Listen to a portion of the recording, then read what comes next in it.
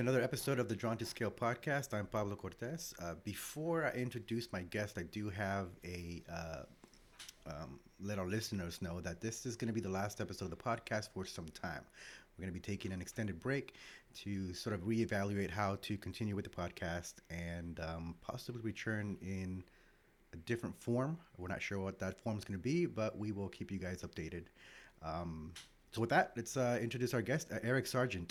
Eric is an urban designer, educator, and Sketchup pro.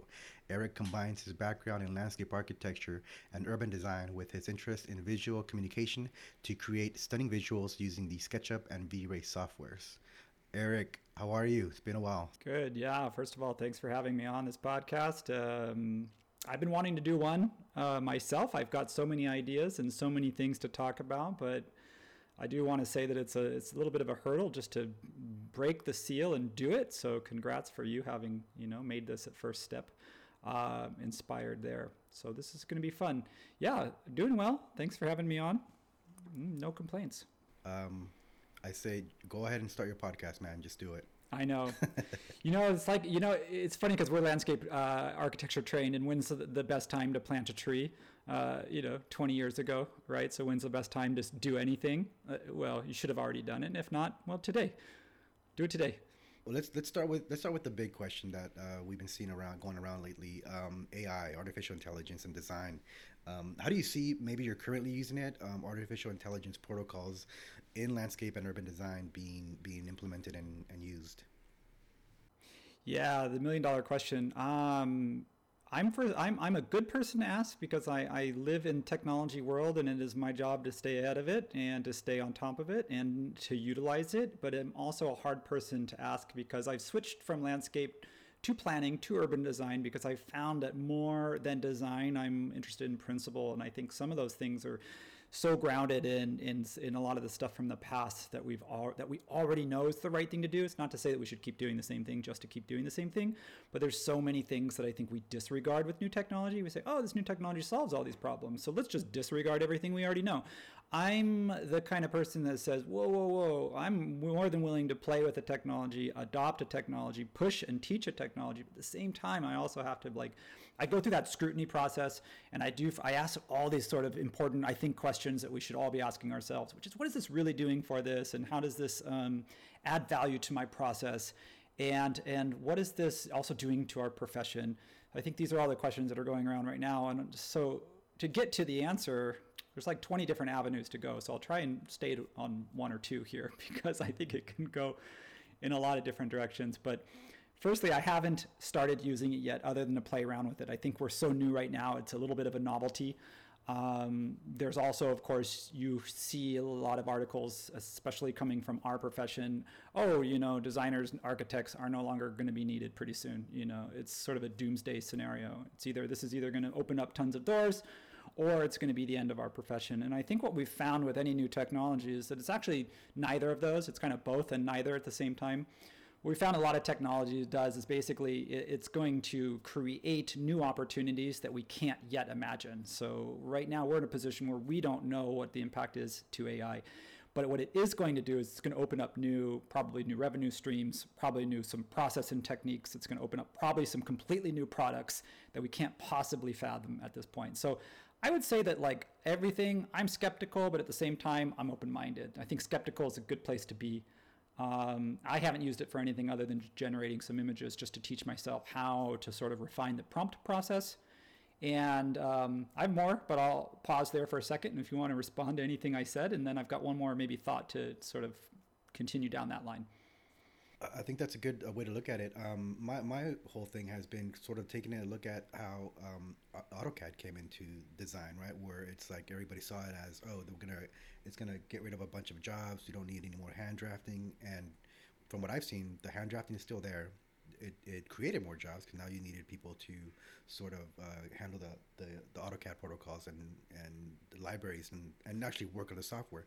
So I see it more as that, where it's just another tool that we'll be able to use and implement into the process of our design, right? Whether it's, I don't know, from the initial design phase, I think it's probably good to use it as a diagrammatic sort of early on imagery, and then maybe possibly as the AI evolves into creating your production drawings, right? Where you can maybe be a little bit faster, a little bit more accurate in creating your production drawings. Well, I think that's a good point. First of all, there's like, it's funny that when something becomes automated, it becomes more efficient. And then what happens is instead of something automated means we're replaced, it's automated means that some tasks are replaced. So that's a perfect segue with the AutoCAD example, is that like drafters haven't been, I mean, hand drafting maybe isn't the way we do it anymore. You don't just hire a hand drafter and they sit in a room and draft with T-squares and triangles all day long under big lamps. So in a way, like that profession isn't a thing anymore. But so's, we saw what happened with the smartphone. And even before the smartphone, I remember my first digital camera in 2000. I got it in the year 2000, my senior year in high school. And I thought that was, I was, again, early adopter, taking digital photos when everybody else was still using film for like school dances and stuff.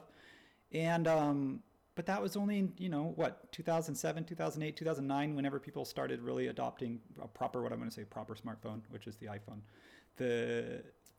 Now all of a sudden that digital camera industry, not only did it disrupt film, but it wasn't around for very long until it got disrupted.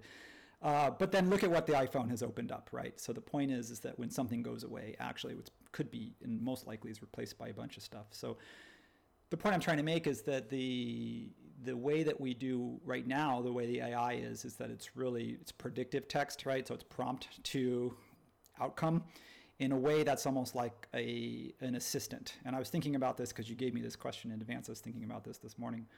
And it's like, how would I, and let me know if I'm jumping the gun, but how might I use this? Like, how might I see actually, if it gets there, if it gets to where I think it's going, how might this actually help us? And in a way that's not something to be afraid of, but something to embrace. And I was never really great at planting design for landscape architecture, to be honest with you. And the reason why is not because I didn't like it. I love plants, especially native ones. I love the ones that I know. I love learning more about new ones, but there's just too many plants to learn for me. My brain just feels like it can only absorb so much, or only want to absorb so much. And the other thing is, if you think about it, go through the Sunset Western Garden book, right? Each plant in there has about 10 parameters associated with it. So not only are you learning that plant, but you've got genus, species, you've got the Latin and then their common name. You have their climate zone. You have, even within the climate zone, they have water needs, sunshade needs, probably soil conditions or soil recommendations. There's hardiness, there's growth, there's spread. So you get it. But the point is that that's way too much information for me to obtain. So if I had something like an AI plant assistant, if I gave them my plan and I shared a photo of something that, I don't know, let's just say a tropical resort, but I said, I want a tropical look, but it's in Southern California, but it's not just Southern California, it's coastal, right? So what could I do? And it spits back and it comes back and it says, here you go. These are all the ones that meet your strict water conditions, but so it combs through this vast database in a way that I couldn't possibly do. So something like that could be incredibly useful if somebody wanted to generate an AI planting assistant tool, in which case I'd be happy to use. I don't know. What are your thoughts on that? I think that's a good way to look at it too, because I was thinking more along the lines of, more on the production side of things, where especially with the irrigation drawings and some of the construction stuff, layout and hardscape layout and call outs. I brought this up when we had Jeremiah Farmer with Land Effects, where all I would like to do is hit a button and the irrigation is done, right? Like that'd be awesome. Don't know how far away that is, but that's sort of my view, is where it's that assistant that is just helping to, it complements your design and the software you're using now. That's the way I see it. And I think the assistant way to look at it is probably the same way, right? Where like, yes, it's the database. I just got to ask it what I need, and it spits out this information that is readily available, saving a lot of time in research, a lot of time in combing through information, right? Eric, let's jump ahead a little bit, and can you share your path from landscape architecture student? You and I both went through the program at Cal Poly Pomona together, and then you went on to educating SketchUp users through the SketchUp YouTube channel. Yeah, okay. I'll try and give you the shortest version I can here, because I could spend the whole podcast going through that journey, because it's a bit of a roundabout one, but isn't all of ours. The thing... Yeah, so starting with sort of what brought me into it, I think is what brought a lot of people into landscape architecture, is growing up in Southern California. we got to go to Disneyland, as you know. I think you're in that area. The Disneyland is one of those funny places that, like, in a way, it's so corporate and controlled. Like, it's almost like the opposite of what we should be using as inspiration. But I think that as a test case scenario, meaning that like this is a controlled environment, means that everything within that is designed, shaped, manipulated. I mean, even the plants, if a plant gets too big, they'll go in overnight and they'll swap a tree out. I mean, those little things, like I remember I have a book called Designing Disney, and John Hench was talking with the maintenance people, and they were saying people were cutting paths through, with Walt Disney, they were cutting paths through the landscape. And they said, well, we could put a fence around it. And then Walt Disney said, actually, what you need to do is put a path here instead, because that's where people want to go. And that's something we can't do, that sort of real time, analysis and changes. So something about Disneyland, I think, was embedded in my head of like, okay, these kinds of creating these, I don't want to say fantasy, but creating these environments from scratch, these really immersive environments, is really exciting. It's not in a video game. It's not a Broadway set, in a way that's going to be taken down after the show. I mean, it's a real place that hopefully everyone can come and interact with. So that got me to Cal Poly. That's just the background. And then the reason why I say that is because it plants a little bit of the seed as to where I went from there. And then I realized that landscape architecture, as you just mentioned, we just mentioned both planting and irrigation, and worked in Oregon for several years doing exactly that. Low man on the totem pole, especially with the recession in 2008, graduating right then is not the best time. It meant that you stayed the low man on the totem pole for quite a while. So doing construction documents, I found, was something, speaking of AI, if you could automate that, was not creative enough for me. Like, a lot of the decisions in the creative process were done early in the process. They were done by the principals. And then the rest of the process is production. And so in a way, I learned a lot about production, the importance of production and these streamlining your process. But at the same time, I realized that creativity should be something that's part of the entire process, not just a little thing that happens at the beginning. And then you go into this more technical process. So I kind of moved around a lot because of that. I'm always seeking, like, how can you keep creativity in the process the entire time? So I went from landscape architecture to planning, resort and hospitality master planning. And that was cool. But then that was sort of the opposite scale. Went from doing parking lots all the way to doing these huge cities. And you're just talking about zoning at that point. It's almost like an abstraction. Oh, this is the R2. This is the central business core zone. And then these are R2. And then this is a collector. And it's like, wait a minute, we're not actually designing anything here. It's planning. And so then that got me back to urban design. Through urban design, I was doing that for quite a while, and I want to just answer your question, so I'm just going to skip a lot of that and just say that another classmate of ours, Christopher Fulmer, who you may know if you use Sketchup, you're probably familiar with his extensions. He started writing extensions to automate a lot of these really time-consuming things that we do in landscape architecture, especially around 3D modeling. And that's where he got a job with SketchUp. And then he reached out to me while I was doing urban design and said, Eric, we've got a job for what's called the online training content producer, basically someone that takes all this industry knowledge and all of these processes and all of these techniques and workflows and basically turns them into training content. So between my experience at Cal Poly as a student, my experience at Cal Poly as a professor, my experience as an urban designer, I felt like I was well suited to sort of turn that into something, I don't know, something different than just showing up and just lecturing in front of the class. So that's kind of how I got to doing this for SketchUp. What do you see as the ideal workflow for SketchUp, like 3D modeling in landscape design? Here in the office with CTO projects, we mainly use it as presentation purposes towards the end of a project when it's pretty much done and designed out. We don't necessarily use it as a part of the design process. How do you use it as in your workflow? Yeah, great question. I use it every chance I get. So meaning that I'll use it in the beginning, the middle, the end. I'll use it any way I can, from site analysis. And again, I want to say right now, I'm not trying to promote it because I work for SketchUp. What I'm trying to do is just say we're not sponsored. Yeah, exactly. There's nothing. I don't get any kickbacks or anything by going and selling it. All I'm saying is I work for it because I use it, right? So when I speak highly of it, it's just because it's got me to where I am. So So I found that the more I use it, not only do the better I get at it, like you would think with most tools, the more you just live in that world, the more you just find more uses for it. So it's kind of great actually because it's such a multi-purpose tool. Going from site analysis on the front end, maybe just even bringing in some terrain, whether that, and then cutting some contours, doing a slope analysis, quick, maybe massing up a building using just sugar cubes and doing a sunshade study. Like that front end stuff is very, very important. I've switched almost entirely to 3D for my diagramming. So all my context maps, I'll bring in open source information, so building footprints. Most of those have heights associated with them now. Like the data sets keep getting richer and richer. Bring in the roads. I bring in, because at the urban design scale, it's like to me, the more context you can bring into your site and to tell your story and talk about your design and make design decisions, the better. So for me, I'll start by almost collecting as much information as I can and bring that in. And that 3D is the place where all that stuff goes.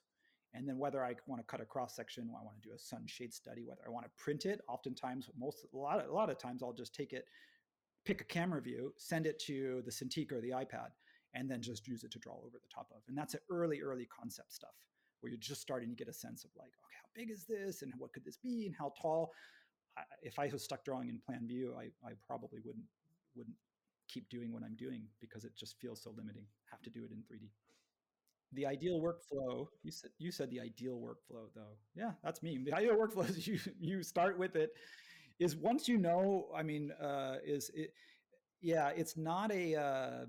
I used to think about kind of what you said, which is that it's used for rendering. So it kind of comes in, if the budget allows for 3D, you go to 3D and then use it for like this kind of final presentation tool. And I've just kind of really flipped that on its head. I start almost immediately in 3D.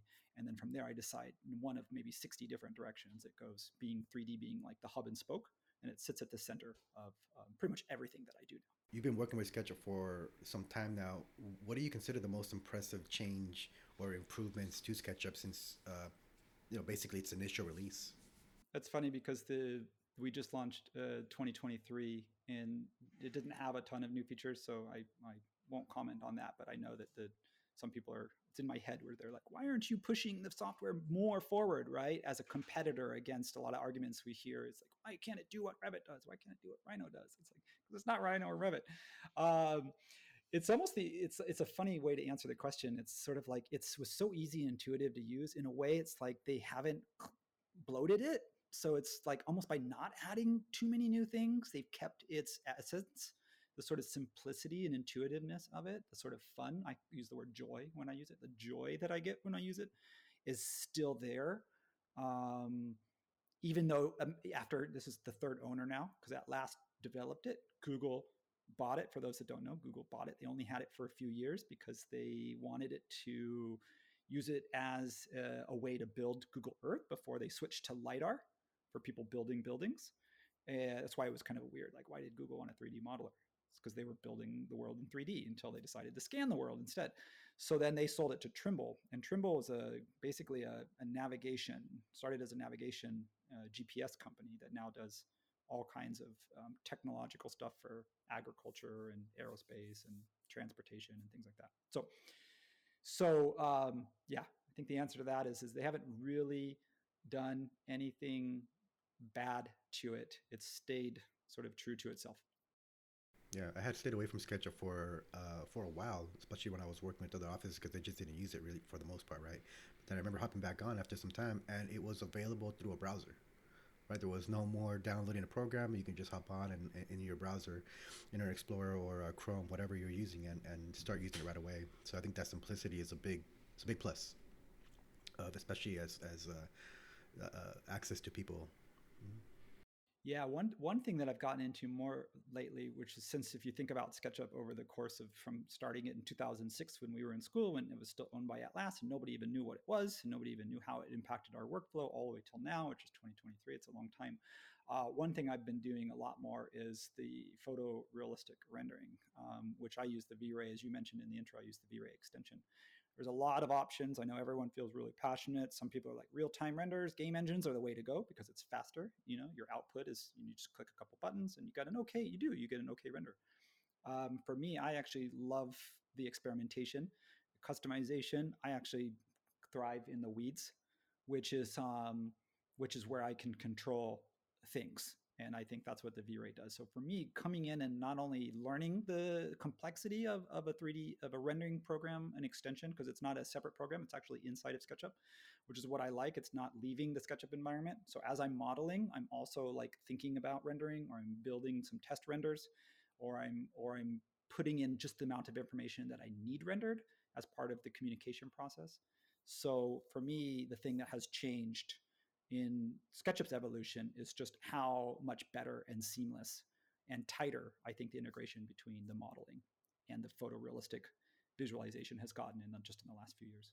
Can you talk about some of your favorite modeling projects? Well, I worked on this one's a tough one though, because we Cal Poly Pomona, actually, I don't know if you know this, but little history. There's a site, a big property. It's 300 acres. It's just a mile down from the road of campus. It's called the Lanterman Development Center. It was for adults essentially with disabilities. It was what we would but we never knew it was there. We went to school. Did you know about that while you were in school, the Lanterman campus? I did not. I'm this is the first time I'm hearing about that. Yeah. Didn't know this. So several years ago, the state of California basically closed. I mean, it was at a point where there were more doctors than there were patients, and so they decided to consolidate facilities. And they had this land, and they said, "Well, what should we do with it?" Well, let's give a 300-acre property just a mile from campus. Let's give it to Cal Poly Pomona and see what they want to do with it.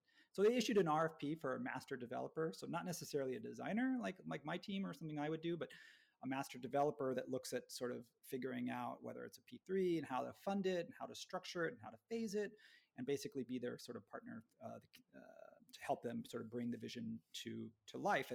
And we submitted the team that I was working with at the time, IBI Group, submitted a partnership and a proposal for that with 5 Point. If you know 5 Point, they're the ones in they did the 5 Point Amphitheater Arena in, I think, the Great Park neighborhoods over in Irvine. So if anyone drives by or has seen a concert in the 5 Point Amphitheater, you'll know who they are. So that was so we won that one, which was really exciting because in a way I was teaching at Cal Poly. I had graduated from Cal Poly and I was working on a master plan for Cal Poly all at the same time. And I think that was a really, really exciting project. For SketchUp, like everything I do, played the central part in that. And at the end of the day, we didn't go to photorealistic because it was a master planning. So we ended up doing a before and after. And I mean that before because there were some really significant historical buildings on the campus. So we were able to think about which ones made the most sense to structurally keep so that the feeling of a campus and the feeling of this historical hospital and stuff is still there and intact and enhanced. But then, of course, not everything can go in order for it to, not everything can be saved, I mean. So there was a lot of new construction and new neighborhoods also happening. So we did this sort of before sketch that showed the preservation of the buildings, and it was an aerial that was just hand drawn over a SketchUp model. And then it was and then it showed all of the new buildings and new stuff and the new districts and the new open spaces coming in on top of that. And that was an exciting project because, just for multiple reasons beyond just the use of 3D. Yeah. Yeah. There's a lot of, I've got so many fun ones. I don't know how many of them I can talk about though. They don't make me sign NDAs, but I still, like, in my head, I think, is this public knowledge, I was gonna say, is there like a type of project or a project that that was maybe your least favorite to work on? My favorite ones are always the ones where I ask why I'm involved, because if I worked on the LA Civic Center master plan, which was basically for downtown LA. Basically, they own some land across the street from City Hall, and it's kind of a fragmented parcel. And they also own some buildings. Speaking of which, one of our classmates works for City of LA in the landscape department from Cal Poly, so we get around. They had some buildings that were also spread out throughout downtown LA. So the concept of the master plan was to bring some of those sort of, I want to call satellite buildings closer to their hub and have some new facilities and some new open spaces again. Now, but that plan, unfortunately for me, I think of a plan as visual. I think of the word actually as a plan. But a lot of plans, if you read them, like a strategic plan, they're actually not very visual at all. They're almost entirely written. It's like there's written in Word, and then somebody goes through and says, oh, could we get a photograph for this part? Can we get a drawing for this part? And I work the exact opposite. I almost draw everything, and then I go back and write some supportive text just to describe, what they're seeing in the image. And that was a really frustrating process because in a way I was trying to lead this, but I found that I was leading it from the wrong way, meaning that it really just needed to be sit and written by somebody who thinks like that and likes writing and is good at writing and has been to all the meetings. So that was a little bit of a struggle when I found myself in this role of having to write a plan instead of draw one, which is not my strength. Yeah, that's I can imagine. It's that bureaucratic process, right, that you gotta deal with. Um, cool, Eric. Well, thanks very much for coming on to the podcast, especially for this final ish episode. Where can people see and learn more about your work? Yeah, well, I'm in all the channels. I've got a website that I just keep. It's just a portfolio site, so it's some of my drawings and renderings that I do, hand and digital. It's sargeantillustration.com. Sargeant spelled Sargeant. Um, you can get in touch with me there through my contact page, or you can find me on LinkedIn. I do like LinkedIn as much as I'm not a social media person, so you won't find me on Instagram or anything like that. But LinkedIn is kind of nice because, again, I actually got my job through LinkedIn. Chris Fulmer, when he asked me to come to SketchUp, he actually reached out to me through LinkedIn. So, little plug for LinkedIn. It actually does, might actually come in handy once in a while. And then you can find me on the SketchUp YouTube channel. And every Friday, I'm not the live modeler, but if anybody wants to see my thought process and see some really complex projects being modeled in 3D in real time, I try to represent the landscape and the urban design and planning industry, where I know sometimes we're underrepresented in 3D. I know that's changed in the recent years, but I still always try to be sort of the voice and the hand for our industry. So you can see me live model at 11 o'clock Pacific time. It's noon Mountain time every Friday. Either myself or two other SketchUp staff members will live model for 2 hours. Some pretty cool stuff there. You can also find my learning courses for free. This content that I create, the self-paced learning content for visualization and for 3D modeling, is on the what's called SketchUp Campus. And the URL for that is learn.sketchup.com. So you won't see me necessarily, but you'll hear me and you'll get some of my tips and tricks. So I think between those 4 avenues, that ought to be enough. Well, thanks again for taking the time, Eric. We'll talk soon. We'll keep in touch. All right. Thanks, Pablo, for inviting me on. And best of luck to wherever you go, whether the podcast comes back or not. And feel free to pick my brain if there's anything I can do to help sort of keep that creative energy and inspiration going. Appreciate that, man. Thank you very much. Cheers, man.